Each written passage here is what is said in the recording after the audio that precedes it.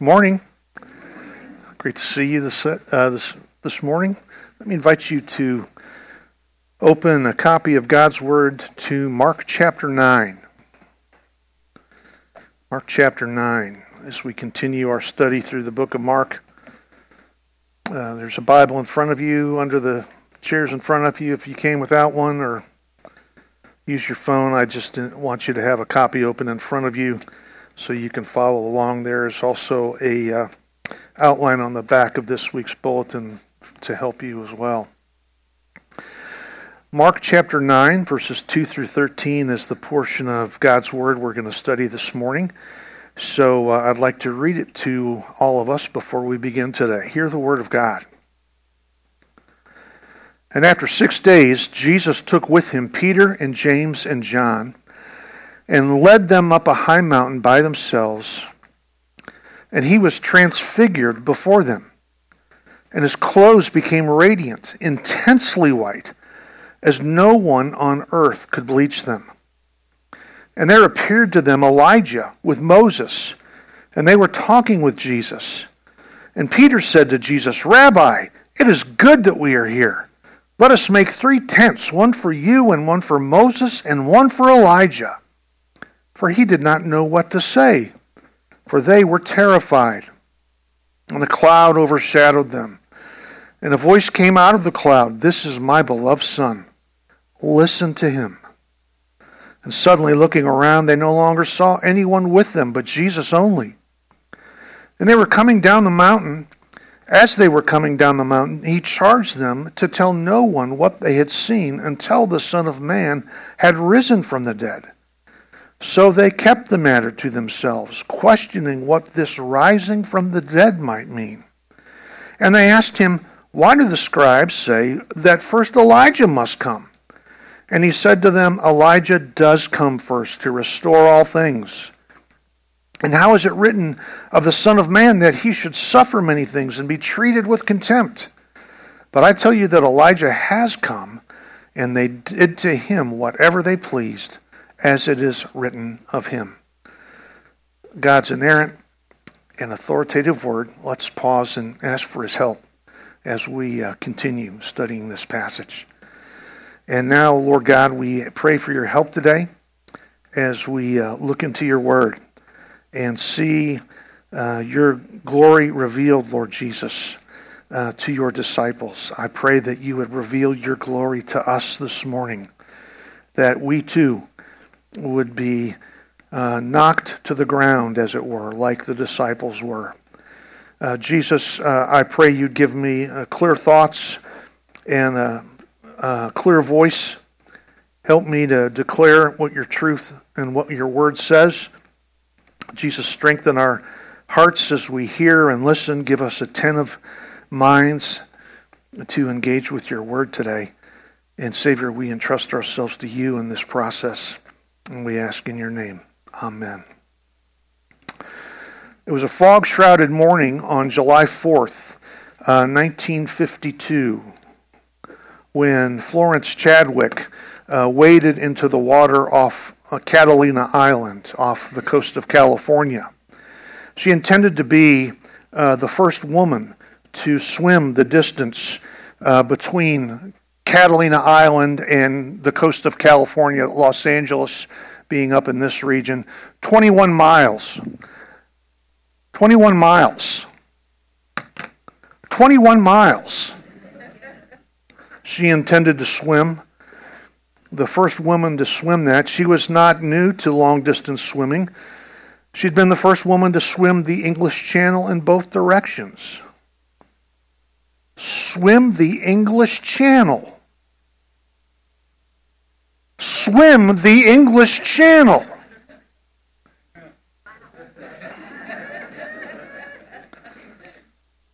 The water was numbing cold that day.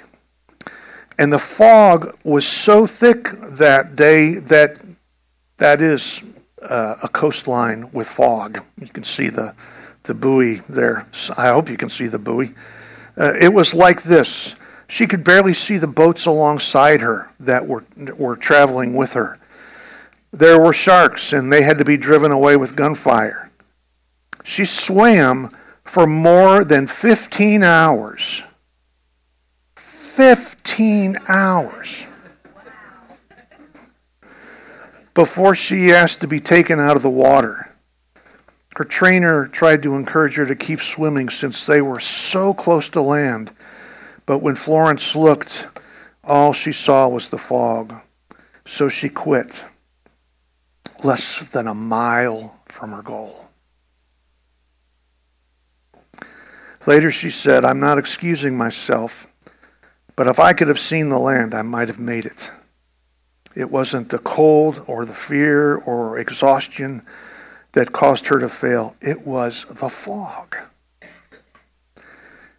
And as you and I attempt to follow Jesus, I believe one reason we become discouraged, one reason that we lose heart, is because we lose sight of land. We lose sight of the goal. We drop out of the race because of the fog. In Hebrews 12, Scripture compares following Jesus to a marathon, to a long-distance race, not unlike swimming 21 miles. And it begins in Hebrews 12:1, "Therefore, since we are surrounded by so great a cloud of witnesses, let us lay aside every weight and the sin which clings so closely, and let us run with endurance the race that is set before us." And just as Florence Chadwick said, if I could have seen the land, I might have made it. So the writer of Hebrews says that you and I must also, in this marathon that we're in of following Christ, we also must see the finish line. The next verse goes on to say, looking to Jesus, the founder and perfecter of our faith, who for the joy that was set before him endured the cross, despising the shame, and is seated at the right hand of the throne of God. Just as Jesus kept his eyes on what was ahead of him, what was before him, the joy of accomplishing redemption and being seated at the right hand of his Father, so you and I must set our eyes on the joy that's before us. I believe this is one reason why the transfiguration took place, to reveal to the disciples the joy that was ahead of them, to help them see through the fog, to show them what was beyond the finish line in their marathon. If you've been with us the last 2 weeks, we heard Jesus call them to a life of surrender, sacrifice, and possibly even death. Up in verse 34, Jesus said, "And calling the crowd to him with his disciples, he said to them, 'If anyone would come after me, let him deny himself and take up his cross and follow me.'" Commenting on this, Pastor Kent Hughes said, "It was a radical, revolutionary revelation, totally out of sync with their messianic expectations. It was naturally confusing and depressing." And so to balance out the picture for his men, to help these men persevere and finish the race, Jesus took them up the mountain for what Ken Hughes calls the most stupendous blast of encouragement mortals have ever known. And I think there are probably a good number of you here today needing that very same stupendous blast of encouragement that Peter, James, and John received. Because for you, the war has not been easy. The battle has been hard and long. You're in a fog. You can't see the shoreline anymore, and you're ready to stop swimming. You found that following Christ is hard. You feel like giving up. And you need this same kind of encouragement that Peter, James, and John received. So how did Jesus encourage his disciples? What was in this stupendous blast of encouragement? how does Jesus encourage us to keep on swimming in the fog, to keep on following him, to keep on fighting?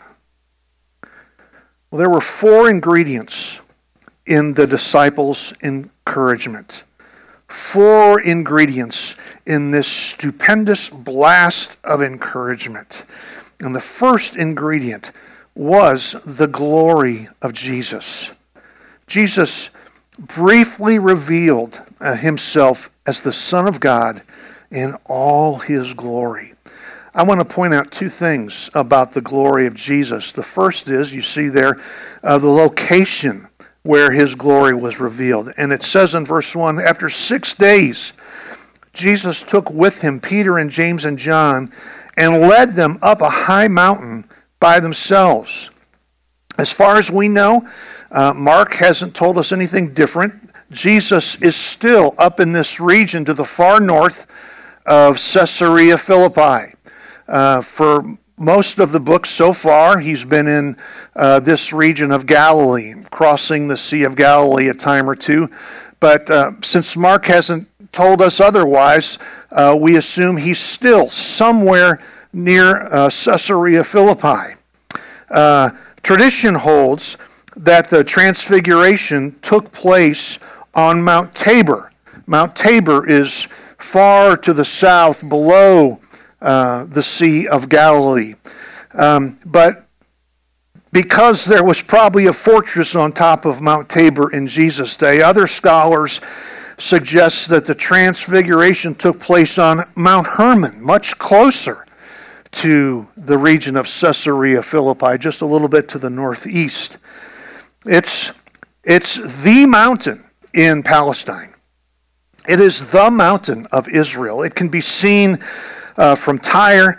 It can be seen from Jerusalem, I believe. Its peaks rising over 9,000 feet above sea level. Kent Hughes says, on a clear day, its snow-clad slopes can be seen from all parts of the land, from Jerusalem to Tyre. It's the highest point on the east coast of the Mediterranean Sea. So their ascent up these 9,000 feet up Mount Hermon would have taken a good while, and some suggest perhaps most of the day they were climbing to the summit of Mount Hermon. So this is the location, the first thing we see about the glory of Jesus, of where it probably took place. But then the second thing I want to point out here is the revelation of his glory. Look at the end of verse 1. The very last phrase of verse 1 says, and he was transfigured before them. That term can refer to being transformed on the inside. Romans 12:2, you remember, calls us to be transformed by the renewing of your mind. It can also be referred to being transformed on the outside, a change in your outward appearance, and that's what it's describing here. And look how Mark describes this change in the appearance of Jesus in verse 3. And his clothes became radiant, intensely white, as no one on earth could bleach them. No one on earth, or no launderer on earth, could bleach them. There was no natural explanation for this. No human explanation. The radiant brightness of Jesus was otherworldly. Matthew also writes about this event. And Matthew adds that Jesus' face shone like the sun. Later, John would describe it like this: the Word became flesh, dwelt among us, and we have seen his glory, glory as of the only Son from the Father, full of grace and truth. Kent Hughes comments again, for a brief moment, the veil of his humanity was lifted and his true essence was allowed to shine through. It's probably similar to what Isaiah described in our scripture reading this morning. And Mark is correct, it's familiar. But did you know that what we read in Isaiah chapter 6 actually describes the appearance of Jesus Christ. Actually describes the appearance of Jesus Christ. It's not new to many of you, I'm sure. But many of us assume that's a description of God the Father. But John describes it this way in the Gospel of John, quoting from Isaiah 6. John says, where is my quote from John? There it is. Isaiah said these things. Isaiah 6, 1 through 13, that is. Isaiah said these things because he saw his glory, talking about Jesus, and spoke of him. Jesus' appearance is similar to what Ezekiel described in Ezekiel 1. Listen to this. And above the expanse over their heads was the likeness of a throne, in appearance like sapphire. And seated above the likeness of a throne was the likeness with a human appearance. And upward from what had the appearance of his waist, I saw as it were gleaming metal, like the appearance of fire enclosed all around, and downward from what had the appearance of his waist, I saw as it were the appearance of fire. And there was brightness all around him. This is also how John described Jesus in Revelation. John, who was here on the mountain. And in Revelation, he writes this, and in the midst of the lampstands, one like a son of man, clothed with a long robe and with a golden sash around his chest. The hairs of his head were white like wool, like snow. His eyes were like a flame of fire. His feet were like burnished bronze, refined in a furnace, and his voice was like the roar of many waters. That, friends, is how you and I will see Christ one day. When he returns or when he takes us home, we will see him in all his glory. That's the shoreline. That's why we keep swimming. This is why we persevere through suffering. This is why we keep on struggling against sin. One day we will see what these men saw, and it will take your breath away.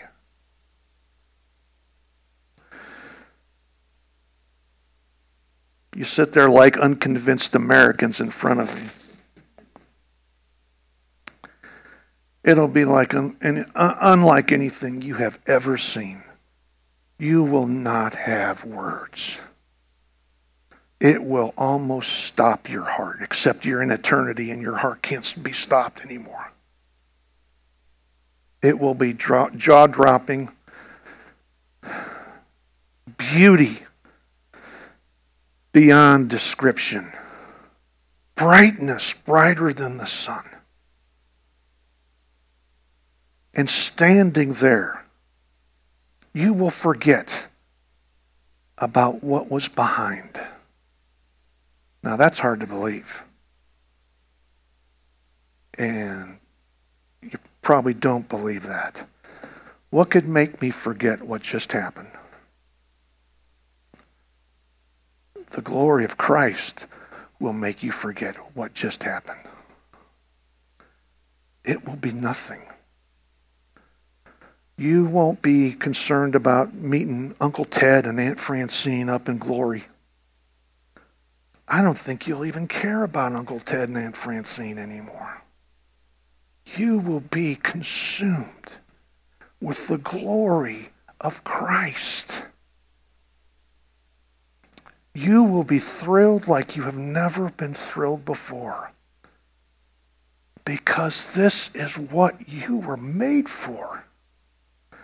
This is what you were designed to be satisfied with. Do you ever wonder why so much junk in the world just wears off? And you grow tired of things, and you got to buy something else from Amazon to give you that little buzz during the week. You weren't designed to be satisfied with that stuff. Here, this is what you were designed to be satisfied with. The glory of Christ. And your breath will be taken away.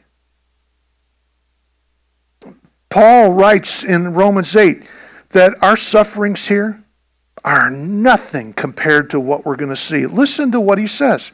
He says, "For I consider that the sufferings of this present time are not worth comparing with the glory that is to be revealed." Now think of how flip-flop that is right now. The sufferings of this present time are what consume us. What we worry about, and what we fret about, and what we pray about, and what we stay awake at night about. And you would hardly tell yourself, well, that's nothing. But when you stand in front of the glory of Christ, you will think and say, that was nothing. You will be so thrilled and taken with the glory of Christ that every bad thing you have endured will not be able to compare with what you're seeing right in front of you. Isn't that worth looking forward to? And he says it again in 2 Corinthians. For this light, momentary affliction. Oh, flat tire? No. Trying to be murdered with stones and being beaten with wooden sticks and spending a night in the open sea, the Mediterranean Sea. That momentary affliction, this light momentary affliction is preparing for us an eternal weight of glory beyond all comparison.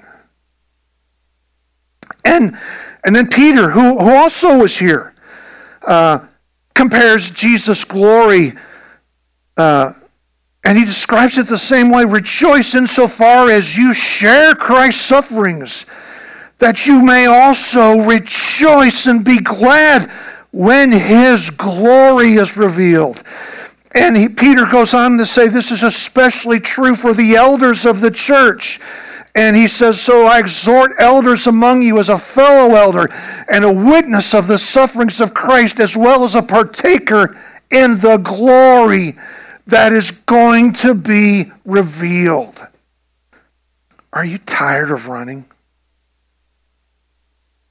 Are you tired of swimming? Have you lost sight of land because of the fog? Look up. This is the shoreline. The glory of Christ. And when we see it, nothing will compare. Charles Spurgeon put it like this. I don't know exactly what he was talking about, but it can apply to this. I just like this quote. Have patience, believer. Eternity will right the wrongs of time. When you arrive and see the glory of Christ, literally nothing else will matter. Nothing. So, this is the first ingredient in their encouragement. And I think the biggest one, what a massive ingredient, is that the disciples were given a glimpse of Jesus as he is. And we will be given a glimpse of Jesus as he is. And this is why we keep swimming. Well, this brings to a second ingredient. The glory of Jesus is the first, and the second is the greatness of Jesus. And isn't that the same thing? No, not quite.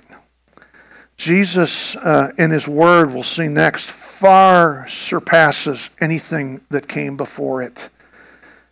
And his greatness is revealed by the presence of two people on the mount with him.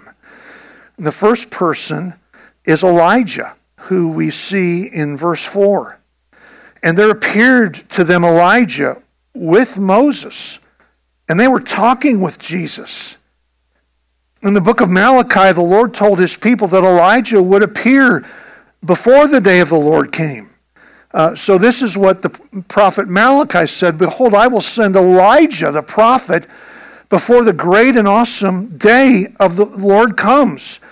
And he will turn the hearts of fathers to their children and the hearts of children to their fathers. Must I come and strike the land with a decree of utter destruction?" That prophecy was fulfilled in the person of John the Baptist. Listen to how Gabriel describes John to his father. "This is what will happen with your son," using very similar language. "He will turn many of the children of Israel to the Lord their God, and he will go before him in the spirit and power of Elijah to turn the hearts of the fathers to the children and the disobedient to the wisdom of the just, to make ready for the Lord a people prepared." Jesus himself identified John as this Elijah. And if you are willing to accept, he, John the Baptist, is Elijah who is to come. And through the presence of John the Baptist's Elijah-like ministry, Israel's final redemption had begun. The kingdom of God had come near, as we've seen in Mark already. So Elijah in John the Baptist has come. The other person is Moses. There was also a prophecy about Moses concerning the end time. And in the book of Deuteronomy, Moses said, "The Lord your God will raise up for you a prophet like me from among you, from your brothers. It is to him you shall listen." Through the transfiguration, Jesus revealed that he is this prophet like Moses. In fact, it's so explicit what Mark is doing here. He describes the transfiguration in very similar language to a trip Moses made up Mount Sinai. Look at these similarities. They are pronounced. Jesus was a prophet like Moses. So we recall that Moses also took 3 people plus 70 elders up the mountain, just as Jesus took 3 disciples up the mountain with him. And then we saw that Moses' skin shone when he descended from the mountain after talking to God. You recall he had to put a veil over his face so people would stop staring at him. And we're told here that Jesus also was transfigured, and his face and clothes became radiantly white. And then back in Exodus, God appeared to Moses in an overshadowing cloud. And the same we'll see here. God appears to Jesus in an overshadowing cloud. In Exodus 35, the people were afraid of Moses when he descended from the mountain. And here in the book of Mark, we'll see that our people are astonished.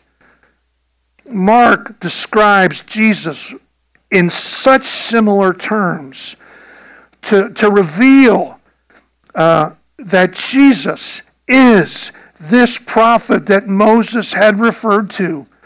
He is the end-time prophet that Moses had described. And so the presence of these 2 figures, Elijah and Moses, reveal to Peter, James, and John that this is the era of fulfillment. The time of Israel's redemption is close. Jesus himself said, "I have come to fulfill the law and the prophets," represented here by Moses and Elijah. Jesus' work would fulfill and far supersede all that the prophets described. Jesus was greater than all of that. The age of fulfillment had come. Israel's redemption had begun. Listen, this is how the book of Hebrews says it. Long ago, at many times and in many ways, God spoke to our fathers by the prophets, like Elijah, like Moses. But in these last days, he has spoken to us by his Son. His Son has superseded, surpassed in greatness all who came before him.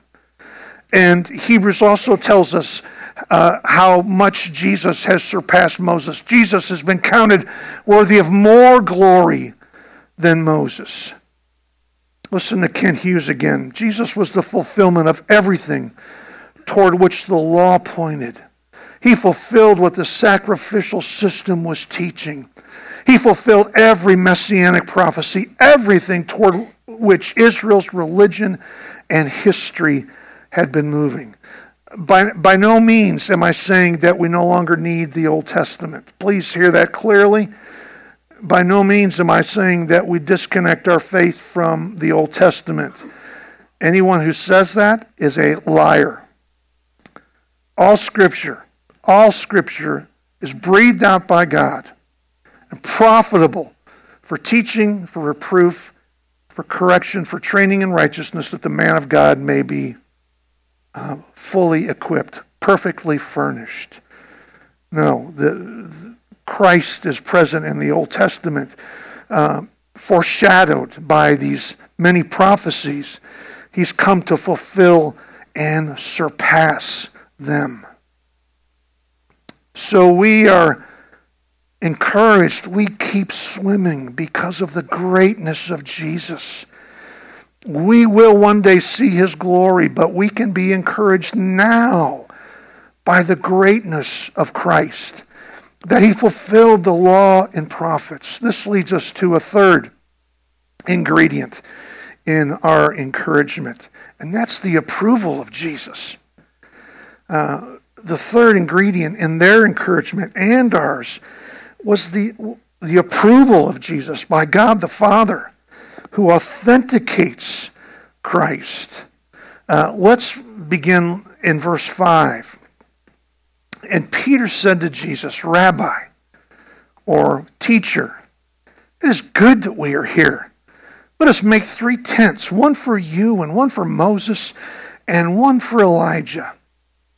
For he did not know what to say, for they were terrified. And I don't mean to be flippant here, but I find these 2 verses almost humorous. It's like a kid on Christmas Day. It's like a puppy dog wagging his tail when you walk in the door. Oh Lord, it's so good that we're here. It's almost comical. Peter, just say anything, and he does. He's probably just trying to make the best of a situation that is so far beyond his comprehension, doing the best he can. So we won't take too much, we won't criticize him too harshly. But then a cloud descends on the mountain in verse 7. And a cloud overshadowed them. And a voice came out of the cloud, "This is my beloved Son. Listen to him." Matthew says it's a bright cloud. Much like the glory cloud that led Israel through the wilderness. You recall that.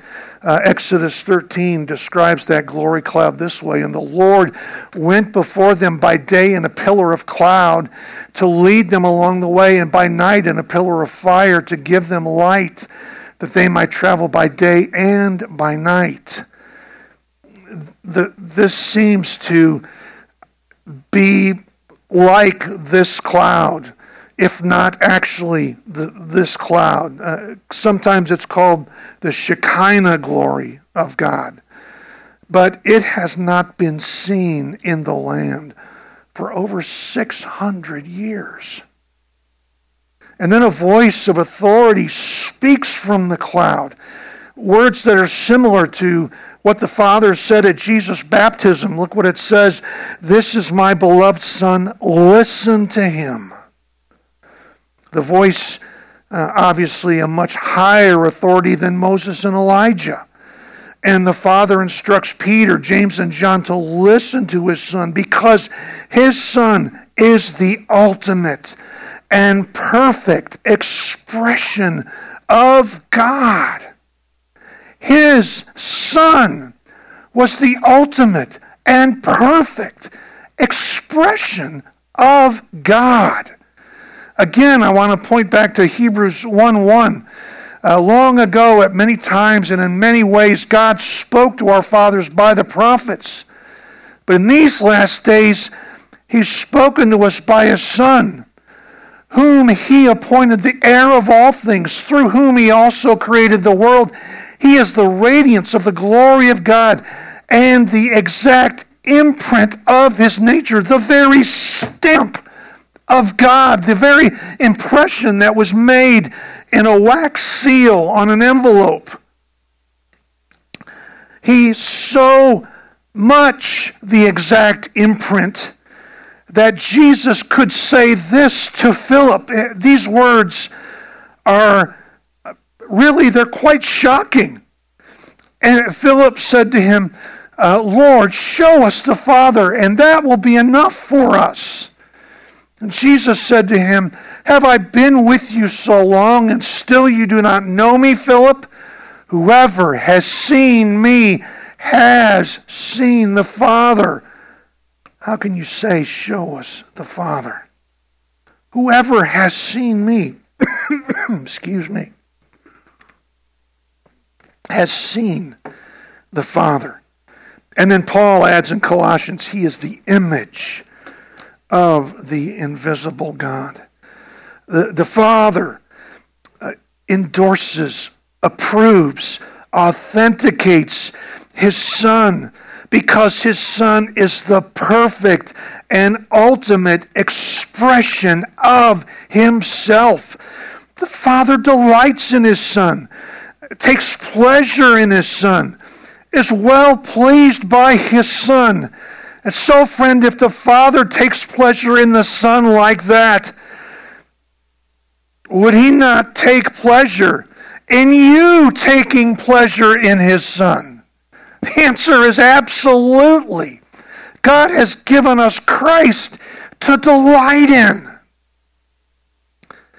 to enjoy. And now I'm speaking a foreign language to some of you there.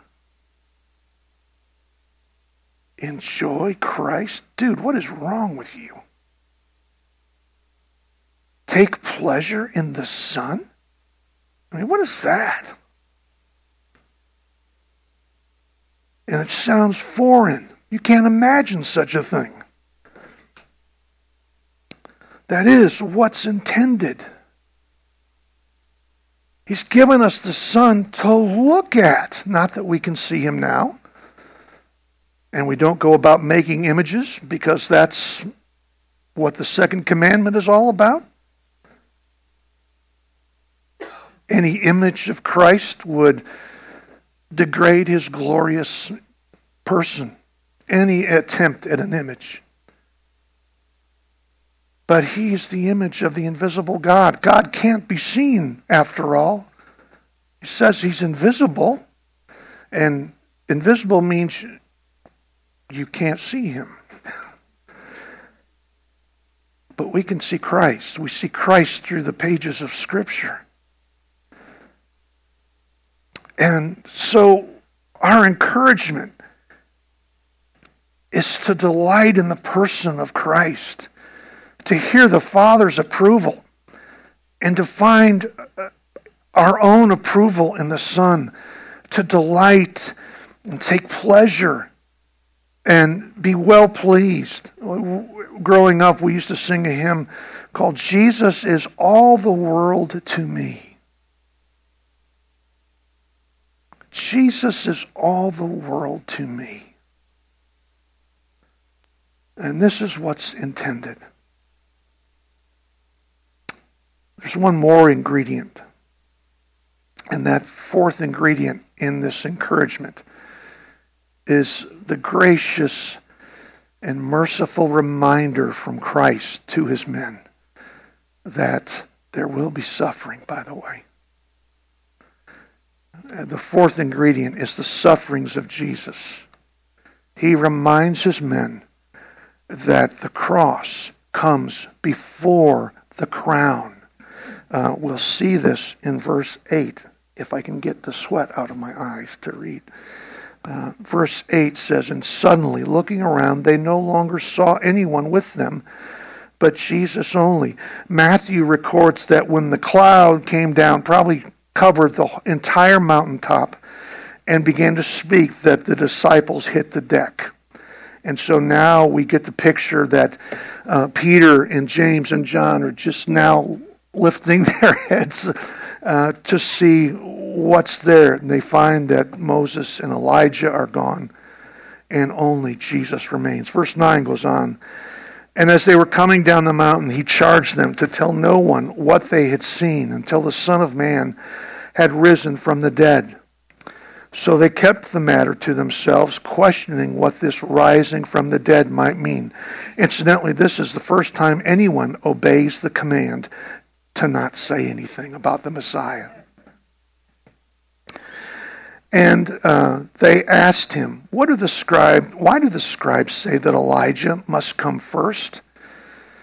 You know, they had expected a general resurrection at the end of the age, but they don't know what Jesus means by him as an individual rising from the dead. So they asked, why did the scribes say Elijah must come first? And Jesus goes on to reply, and he said to them, Elijah does come first to restore all things. And then jump to verse 13. "But I tell you that Elijah has come, and they did to him whatever they pleased, as it is written of him." John suffered just like Elijah suffered. Elijah suffered from King Ahab and Queen Jezebel. John suffered from a king and queen as well, Herod and Herodias, who had John beheaded. And gentlemen, if my forerunner suffered, don't you think that I also will suffer? So back in verse 12, Jesus says, "And how it is written of the Son of Man, that he should suffer many things and be treated with contempt." In other words, Jesus is mercifully and graciously reminding these men that the cross precedes the crown. He would suffer and be treated with contempt before they would see him reign in glory. And friend, we receive the same encouragement, if you can think of it as encouragement. We're told again and again that the cross precedes the crown.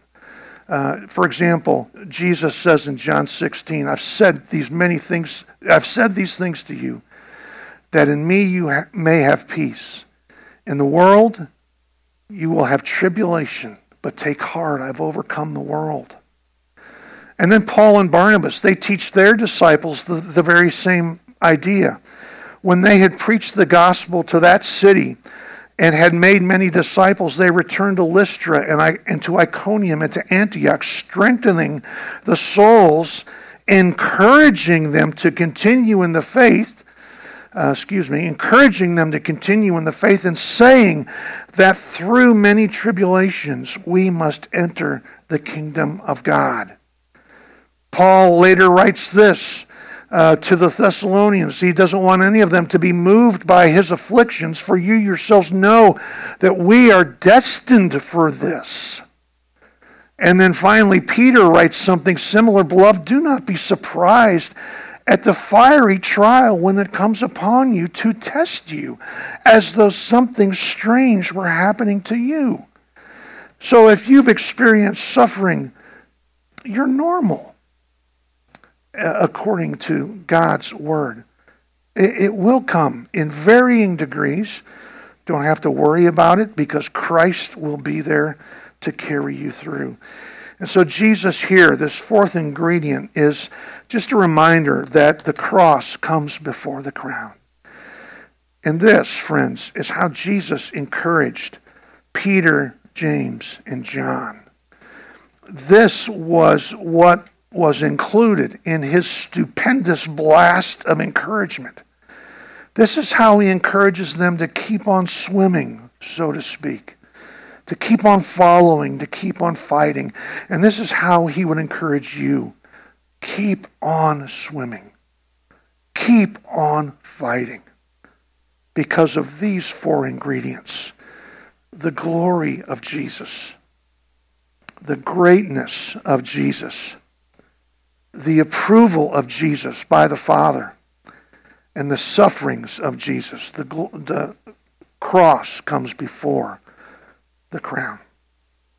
Well, 2 months after her failed attempt at swimming from Catalina Island to the coast of California, Florence Chadwick tried again, the same channel, and did successfully swim the distance. Not only swim the distance, she set a speed record for that swim. All because she could see the land that day. She could see the shore. And we're encouraged, keep swimming, keep running the race, keep fighting by keeping this in mind, keeping the goal in sight, fixing our eyes on Jesus, who for the joy set before him endured the cross, despised its shame, and is now seated at the right hand of the throne of God. Let's pray. We ask Christ Jesus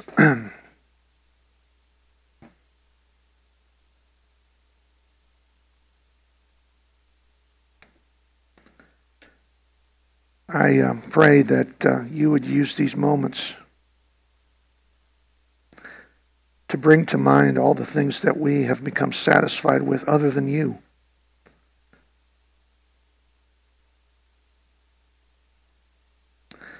And I pray that by your good Spirit, you would remind us that you are the end in sight. You are the shoreline. And that one day we will stand before you and see your glory.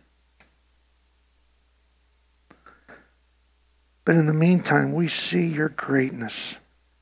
That you supersede and exceed everything that came before you. That the Father delights in you and that we can too. Even through the sufferings of this life. And so, Christ Jesus, I pray that you would make this real to us.